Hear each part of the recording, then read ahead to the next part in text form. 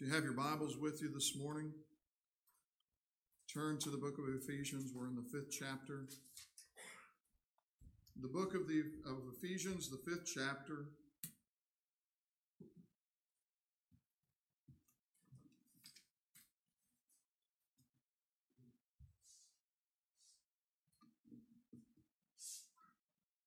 Just going to pick on one verse here this morning.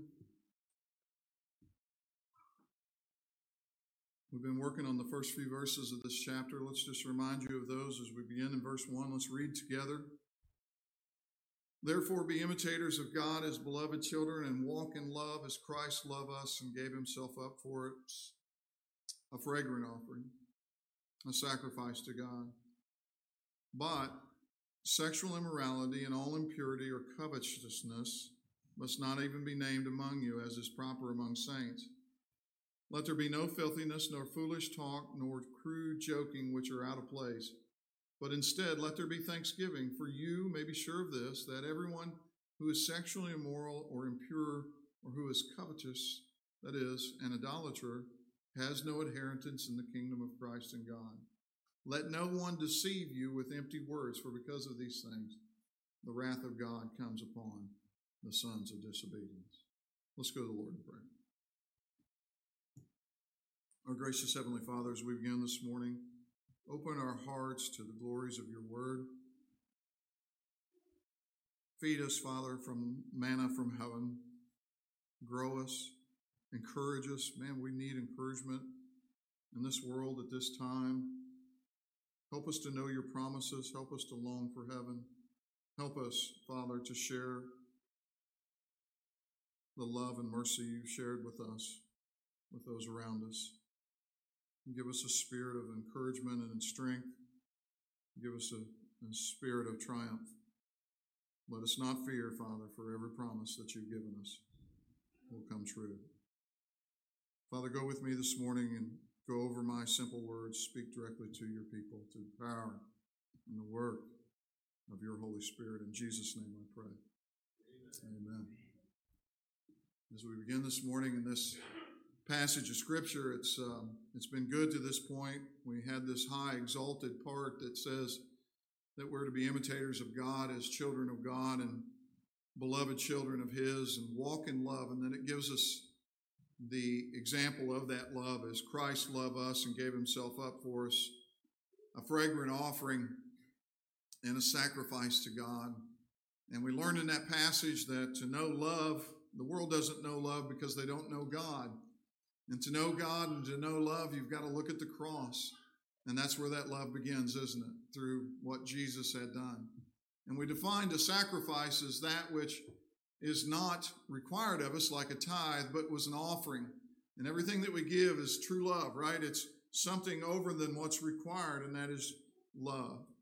And then we saw these passages, these decidedly negative passages about sexual immorality and our behavior, right? We can't do that as believers in Christ. We can't even have this type of sin named among us because it's not proper, as Paul says there in verse 3, among the saints.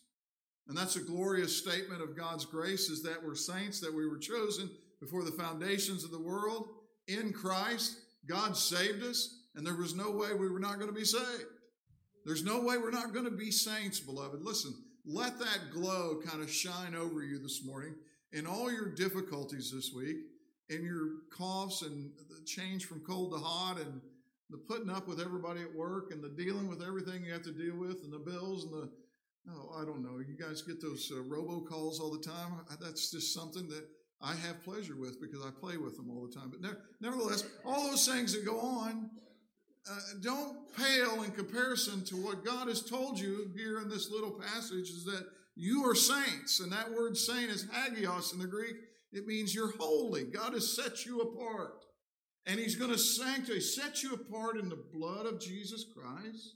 And it was before the foundations of the world that he elected you in love and mercy, and he's going to bring you. You may feel like you're doddering way behind, and indeed you may need to speed it up, but he's going to bring you along in your salvation. He's going to sanctify you And Scripture tells us in the 18th verse of the first chapter that you become the glorious inheritance of Jesus Christ. Is that beautiful? All of Christ's work here, he was given a gift. And beloved, that gift is you. And he will set you apart. He will make you holy. There's some work on a part that we've got to play while we're here, and that's where we work to.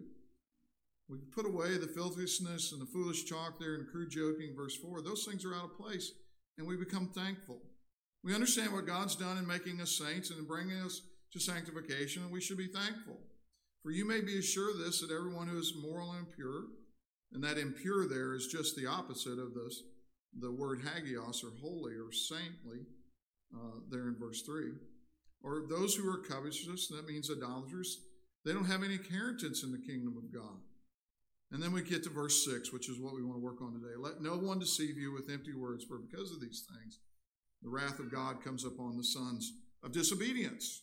Again, just the opposite of who we are. We are sons of obedience, sons and daughters of obedience, and we are in the kingdom of God. Do you see the opposites that run through this passage? And those who are practicing these things, who are not the saints, the lost, they are the sons of disobedience, and they are the ones that God's wrath is falling on. They are not in the kingdom of God. So, to help us in our Christian walk this morning, I've named this defeating deception, because that's what he's talking about there. Let no one deceive you with vain or empty words. So my pointed question this morning is, what is the definition of wisdom? What is the definition of wisdom? Because I think in defining this and understanding wisdom, we can defeat any deception that may come our way in this world. Do you want to be wise? Do you want to be discerning? Are we called to be those things as Christians? You need to know what wisdom is. And very simply put, I say this, we talk a lot about this on Wednesday nights. Wisdom is the ability to apply knowledge to reality in such a way that it makes you flourish and glorifies God. Let me say that again. Wisdom is the ability to apply knowledge to reality in such a way that it brings you human flourishing and glorifies the God of heaven. Okay? That's what wisdom is. That's the definition of wisdom, because there's a lot of people with a lot of knowledge that don't flourish and don't glorify God. Ultimately, wisdom is the fear of the Lord. The Bible tells us that. I don't know if I didn't look it up this week. I should have done that, because there are infinite amount of scriptures, I think, in the Holy Scripture that point to this truth. The fear of the Lord is the beginning of wisdom. Proverbs 1:7, the fear of the Lord is the beginning of knowledge. Fools despise wisdom and instruction. And all of the book of Proverbs juxtaposes the fool against the wise person. The wise person is the one who knows and wants to learn God's precepts and concepts. And the fool, it's not the intellectual fool. It's not talking about intellectual capacity. The fool is the one that says in his heart, no to God. And that's kind of the context of Scripture. Proverbs 15:33, the fear of the Lord is instruction and wisdom. Humility comes before honor. Now, humility is knowing that we need to know God, right? That we understand who we are so that we can receive the wisdom and fear of the Lord. Job says it this way in 28:28, and he said to man, behold, the fear of the Lord, that is wisdom. And to turn away from evil is understanding. So the Bible starts to define wisdom, or someone who is wise, who has the ability to turn away from evil. And that's what understanding is. That's what life is. Psalms 111:10 says, the fear of the Lord is the beginning of wisdom. Starting to become a familiar refrain, isn't it? All those who practice it have good understanding. His praise endures forever. Deuteronomy 4:5-6, see, I have taught you the statutes and rules as the Lord my God has commanded me, that you should do them in the land that you are entering to take possession of it. Keep them and do them, for that will be your wisdom and your understanding.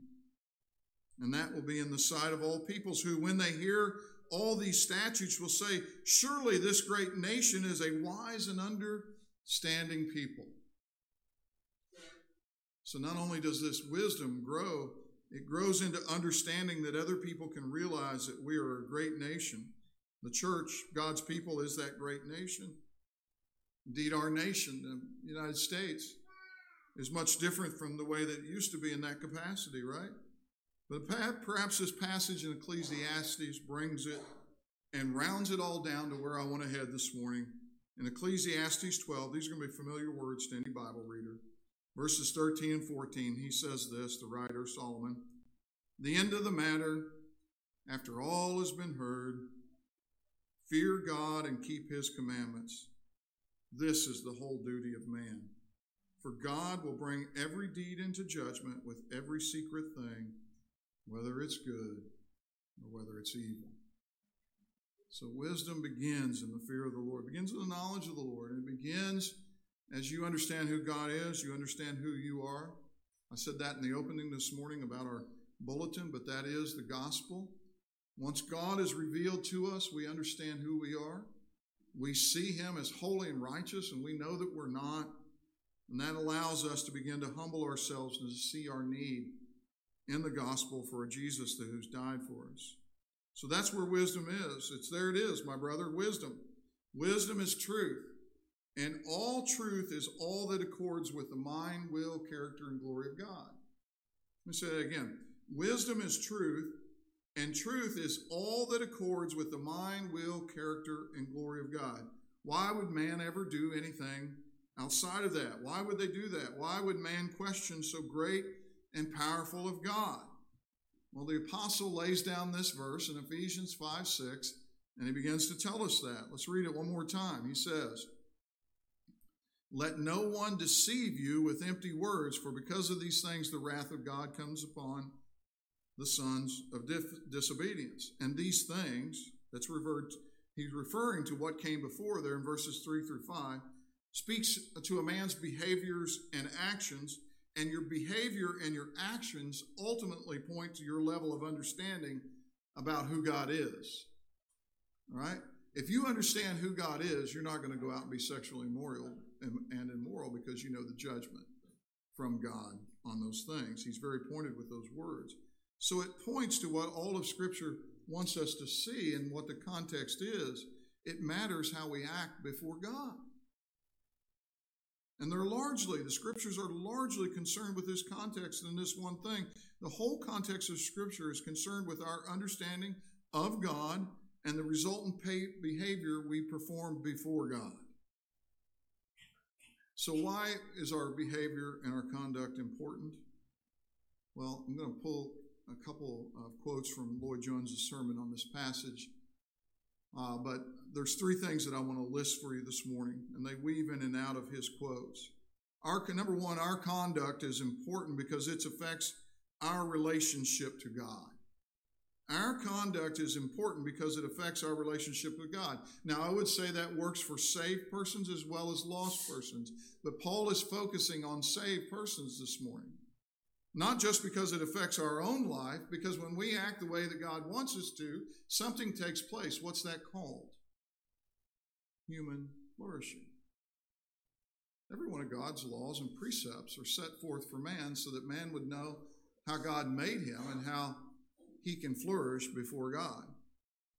So that's number one. Our conduct is important because it affects our relationship to God. Number two is the passage gives man only two possibilities in regard to a relationship with God. I pointed that out briefly a moment ago.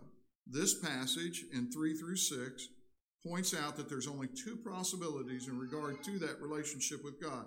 You are either a child of the kingdom of God or you are a child of wrath. And as it says there in verse 6, sons of disobedience. Number three, the way our relationship matters to God has an impact on the temporal and the eternal implications of our lives. In other words, the temporal part of our life is the time that we spend here. It's the here and now. It's the human flourishing that I was speaking of. If we go against God and all of his commands and his precepts on how to live, we're going to suffer the consequences of that. But if we live for God in this place, God says we'll be blessed, even in the difficulties of this place, even in cancer and car wrecks and the dangers and toils and the snares, all of it, that we'll still be blessed. It says in Romans 8:28, it's my brother's favorite verse, right? That for all those who are called who love God and are called according to his purpose, all things work to the good for them. All things. That's human flourishing. You'll get the job that you need when you need it, right? It'll happen. The things that need to happen will happen. The things that God is working in your life will come to fruition. Oh, it may seem like you're on a downstretch for a while. Liz and I prayed for 4.5 years before God moved us to New Jersey. We were beginning to think we'd been led in the wrong direction. But then he opened all the doors, and we've experienced his good hand of provision since then. So it happens now in human flourishing, but ultimately it will happen in eternity in bliss unspeakable. That's the two choices. Bliss unspeakable or fire unquenchable. Bliss unspeakable or fire unquenchable. And the world does not understand these truths because they have no fear of God. They have no wisdom. They have no wisdom for living. The world doesn't care about, number one, about a relationship with God because they don't know who God is. And the world doesn't know about, number two, really. They don't understand that they're either in one of two camps. They're either a child of the kingdom or a son of disobedience. And the world just doesn't understand, I'm convinced, of number three, that the human flourishing that comes from following God's precepts and his rules. Why don't the world understand this? Well, it's the same reason, beloved, we didn't understand. Because they're deceived, as it says in verse 6. Do you see it there? They're deceived with empty words or vain repetition. They have no fear of God. They have no wisdom. Thus, they have no ability to discern truth. They have no fear of God. They have no wisdom. Thus, they have no ability to discern truth. Turn with me, if you will. Keep your finger in Ephesians. And go back to Psalms chapter 2. Psalms chapter 2.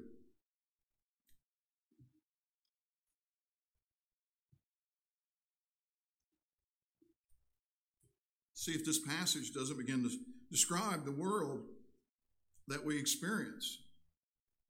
It describes what Paul's talking about. It describes why they're deceived, why the deceived act like they're deceived, why the deceived act like the world we see around us. You see it there in chapter 2, just the first few verses. Why do the nations rage and the peoples plot in vain? The kings of the earth set themselves and the rulers take counsel together against the Lord and against his anointing, saying, let us burst their bonds apart. Let us cast away their cords from us. They don't want anything to do with God. They don't want anything to do with following his rules and his statutes. They want those cords cast off of them. They don't want any restraint on what they want to do. They want to be their own God. And that's why the world looks like it does. Because they've taken off on their own. They don't see wisdom in understanding who God is. They don't see wisdom in knowing the statutes and commands or fearing of the Lord. They just fight against God. Why do the nations rage and the people plot in vain? Paul Washer says of this passage that if all the demons of hell were brought up and all the peoples that stood against God and every demon and every bad spirit and every dark place and every dark thing came against the throne of Jesus Christ, that it would be as if a gnat was banging his head continually against a piece of granite the size of this world. You know what happens in heaven when that takes place? Not the same thing that happens largely in evangelicalism. Look back to Psalms 2, verse 4. He who sits in heaven laughs. Yeah. The Lord holds them in derision because he's going to speak to them in his wrath and terrify him in his fury. Because he has set his king on Zion, his holy hill, and that king is Jesus, and Jesus died so that he could rule the nations and that his inheritance would be the ends of the earth and that he would rule them with a rod of iron and break them into pieces like the potter's vessel. Do you see what that says there? Verse 10 says, therefore, because of this, kings, you be wise, and be warned, O rulers of the earth. Serve the Lord with fear and rejoice with trembling. Kiss the Son, lest he be angry with you and you perish in the way, for his wrath is quickly kindled. Blessed are all who take refuge in him. Why does the world act in such a way? Because man believes and loves his own knowledge and glories and revels in his own wisdom above God's wisdom. Lloyd Jones said this, modern man glories above everything else in what he calls his knowledge, his great learning, his great understanding. He believes he understands life. He believes he has a true understanding of life and how it's supposed to work, but yet he is deceived by empty, vain repetition, by the most subtle of serpents. That subtle serpent we first come into contact, I talked about him last week as the dragon that must be slain. It's the same subtle serpent, more subtle than any other beast of the field that the Lord God had made, had come to Eve, and he came there not to give her something of wisdom, but to beguile her. That word beguiled is very important. He wanted to rob her life from her, and he wanted to rob life from all mankind, and therefore to rob glory from God.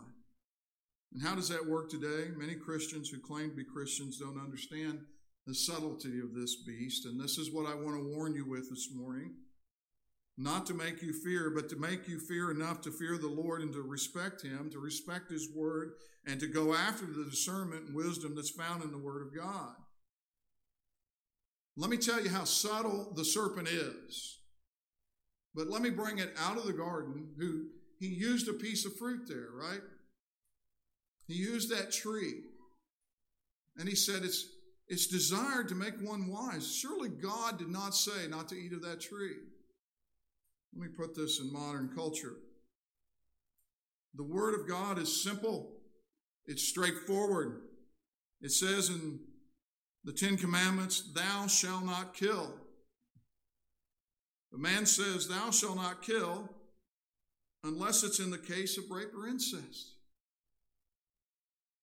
This is man's understanding, not God's. Man's not concerned about the mind, will, character, and glory of God. And he can make a law that says it's not being compassionate to the mother while they murder the child. Human flourishing in this situation is obliterated. Should we make an exception for rape and incest? Should we murder the child whenever that takes place? Thou shalt not kill. God's word is clear. It's instant, but the subtle message of the serpent begs at your heart. Oh, how can you make that young girl deliver that baby and bring it to term? It's the subtlety of the serpent, beloved. There's a lot of Christians today that stand up and say, murder the child. There's a lot of politicians today that say it's humane to have a 14-week ban on abortions. They look at us and they tell us, that's better than you've ever had.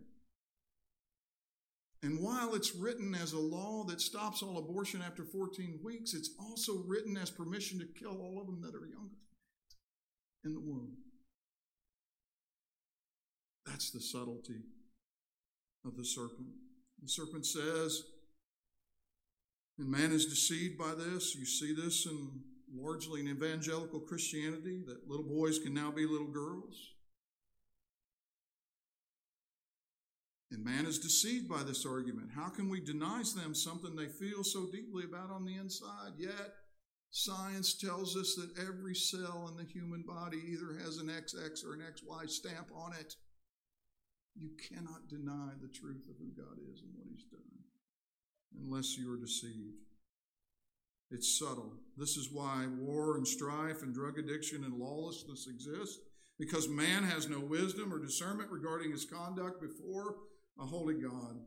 Man refuses largely to call sin sin in our intellectual age. Man says he no longer needs God. He's going to detach from God. Listen, that is just superstition. Our forefathers needed it because they didn't have the scientific bravado that we had. They had no industrial revolution yet. They didn't have any enlightenment period. And now we're smart. We don't need these things anymore because we can fix all of our needs. We have, what's it say, Malik? We have the technology, right?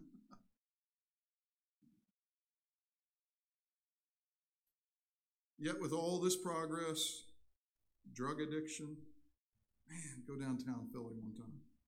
Suicide, homelessness, murder, crime, poverty, all of it's on the rise. All of it. And man has no answer for it. We live in a scientific and a therapeutic age, and science and therapy say it's not sin, it's just a disease. They need therapy. A man is not a drunkard because of his sin. No, it runs in the family. It may very well be hereditary. He's predisposed. Perhaps it's not even his own fault, for he can't help himself. See how we justify sin and the nuances of it as disease?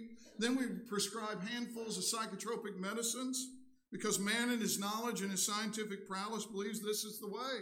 This is the way to fix people. This is because it's not sin. It's about disease. It's about therapy. But the conditions never get better. They just worsen. The pills aren't working. The cure is not efficacious. Man is sick with sin, and the only remedy and the only cure for sin is ever going to be is Christ. That's the only cure for sin. So how do we defeat deception? How do we escape the wrath of God and flourish? How do we gain wisdom? The answer is really simple to that. We look into that which God reveals to us, the law, the perfect law of God. There's a threefold use to the law. This is a little bit of a theological side trip here, but I want you to know those three uses of the law. And it's in the three uses of the law, I believe, you begin to understand how you as a Christian can use the law to serve God and to serve what God has called you to do. And what I want you to see more than anything this morning is those who are not saved, those who are lost, have no regard for God's law. They want their own law. They're happy to set their own law. So the first purpose of the law is to be a mirror, if you will. And this is, again, when I held up our bulletin, I said our liturgy is this. It's because our liturgy mirrors this. When we look at who God is and we rightly understand in his law, we're understanding his character traits. We're understanding his love, his mercy. We're understanding his judgment. When he says, thou shalt not kill, we're beginning to understand when we look into that perfect law that God is just and that every murder will be answered to on Judgment Day. Amen. That mirror can draw people closer or it can push people away that want their own law. The second purpose for the law is to restrain evil. The law in and of itself cannot change human hearts. It can, however, serve to protect the righteous from the unjust. John Calvin says this, by means of its fearful denunciations and the consequent dread of punishment that we get from Scripture to curb those who, unless they're forced, have no regard or rectitude for justice. So the law allows for a limited measure of justice on this earth until the last judgment is realized. And then the third purpose of the law is to reveal God being pleased with us who are born again. Born again children of God, the law enlightens us as to what is pleasing to our Father whom we seek to serve. You see, when we were lost, we went against God's law. We were condemned. We were out of the kingdom of light. We were in the kingdom of darkness. We were sons of disobedience and not saints. We didn't want to do God's law. We rejected God's law. We were just like our forefather Adam in that we did not want to follow God's law. We want what we wanted. We wanted to get the fruit from that tree because it did have something that we desired. We wanted that. And the law was not righteous to us. It was a burden to us. But to the child of God, the law enlightens us to what is pleasing to the Father whom we seek to serve. The Christian delights in the law as God himself delights in it. Jesus said, if you love me, you will keep my commandments. And the true believer wants to keep the commandments of God. This is the highest function of the law, to serve as an instrument for the people of God to give him honor and glory. And it's by studying and meditating on the law of God we attend the school of righteousness. We learn what pleases God, and we learn what offends God. We learn wisdom because we learn to fear God. So let's just turn a few pages as we come to a close. Let's go to the book of Romans. Romans chapter 10.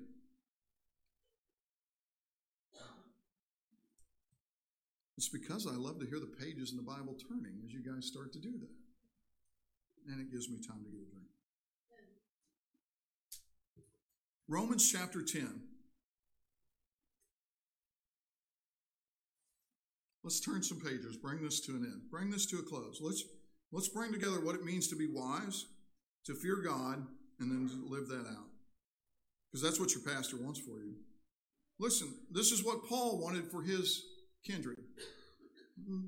Romans chapter 10, just begin in verse 1, only 4 verses here. Brothers, my heart's desire and prayer to God for them is that they may be saved. And saved is a process, right? You are regenerated, and then God begins to save you until that day you stand before the God who has saved you.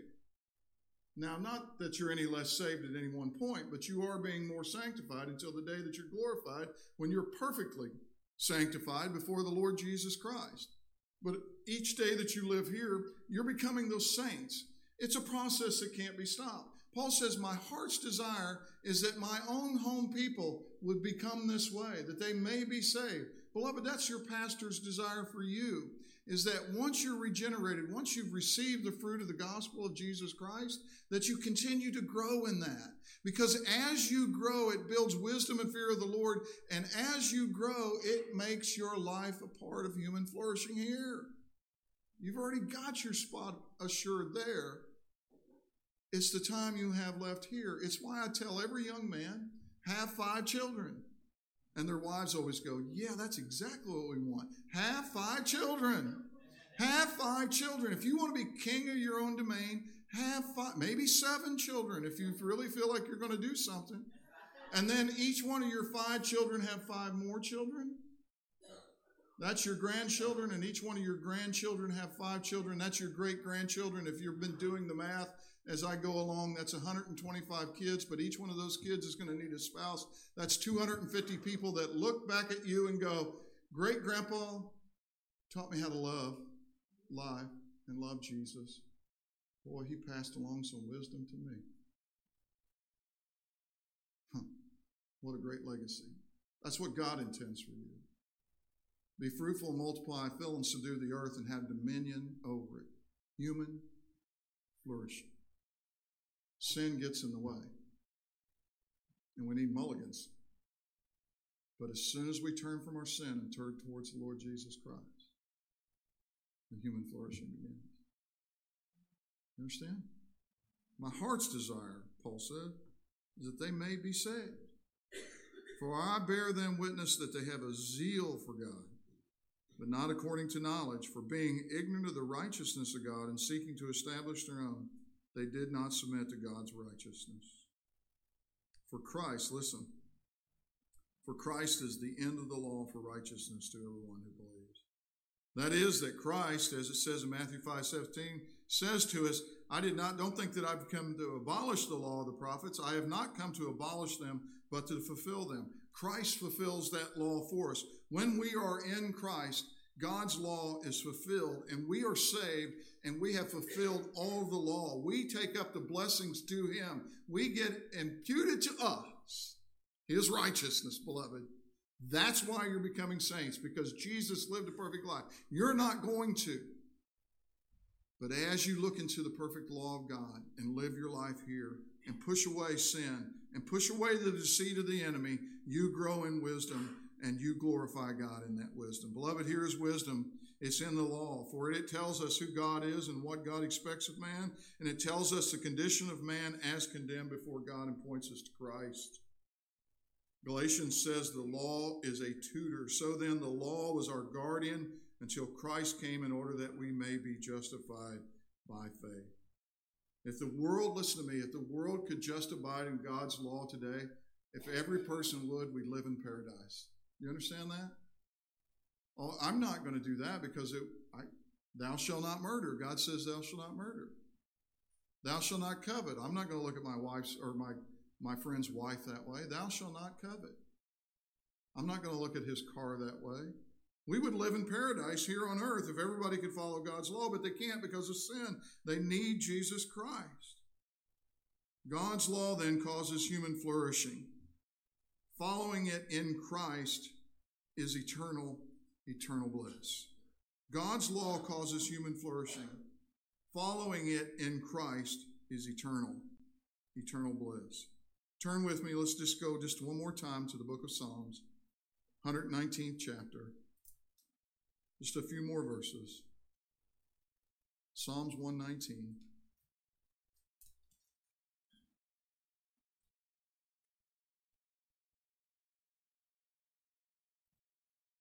Let's look at verses 104 and 105.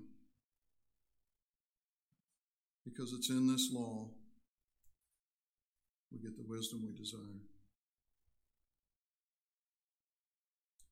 Psalms 119, 104, and 105. Don't close it after that. We're going to do just a little more. The psalmist writes, David writes, through your precepts I get understanding.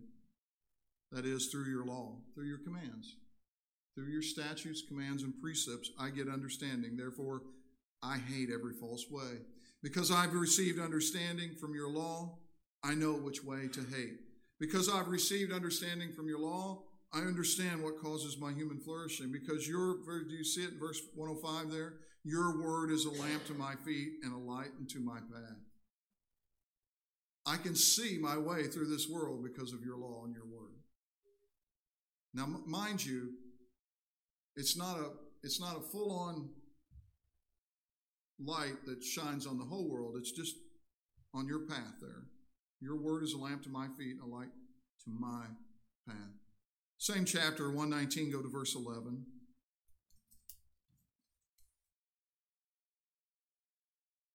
This is what the law does for the saved. Verses 10 and 11. With my whole heart I seek you, let me not wander from your commandments. I have stored up your word in my heart that I may not sin against you. You see that? The word of the Lord, the law of the Lord is life to those in Jesus Christ. The word of the Lord, the law of the Lord is wisdom that keeps us away from deception. It gives us discernment. Turn to Psalms 19, verses 7 through 14. Psalm 19, 7 through 14. Just a few more. Psalm 19, beginning in verse 7.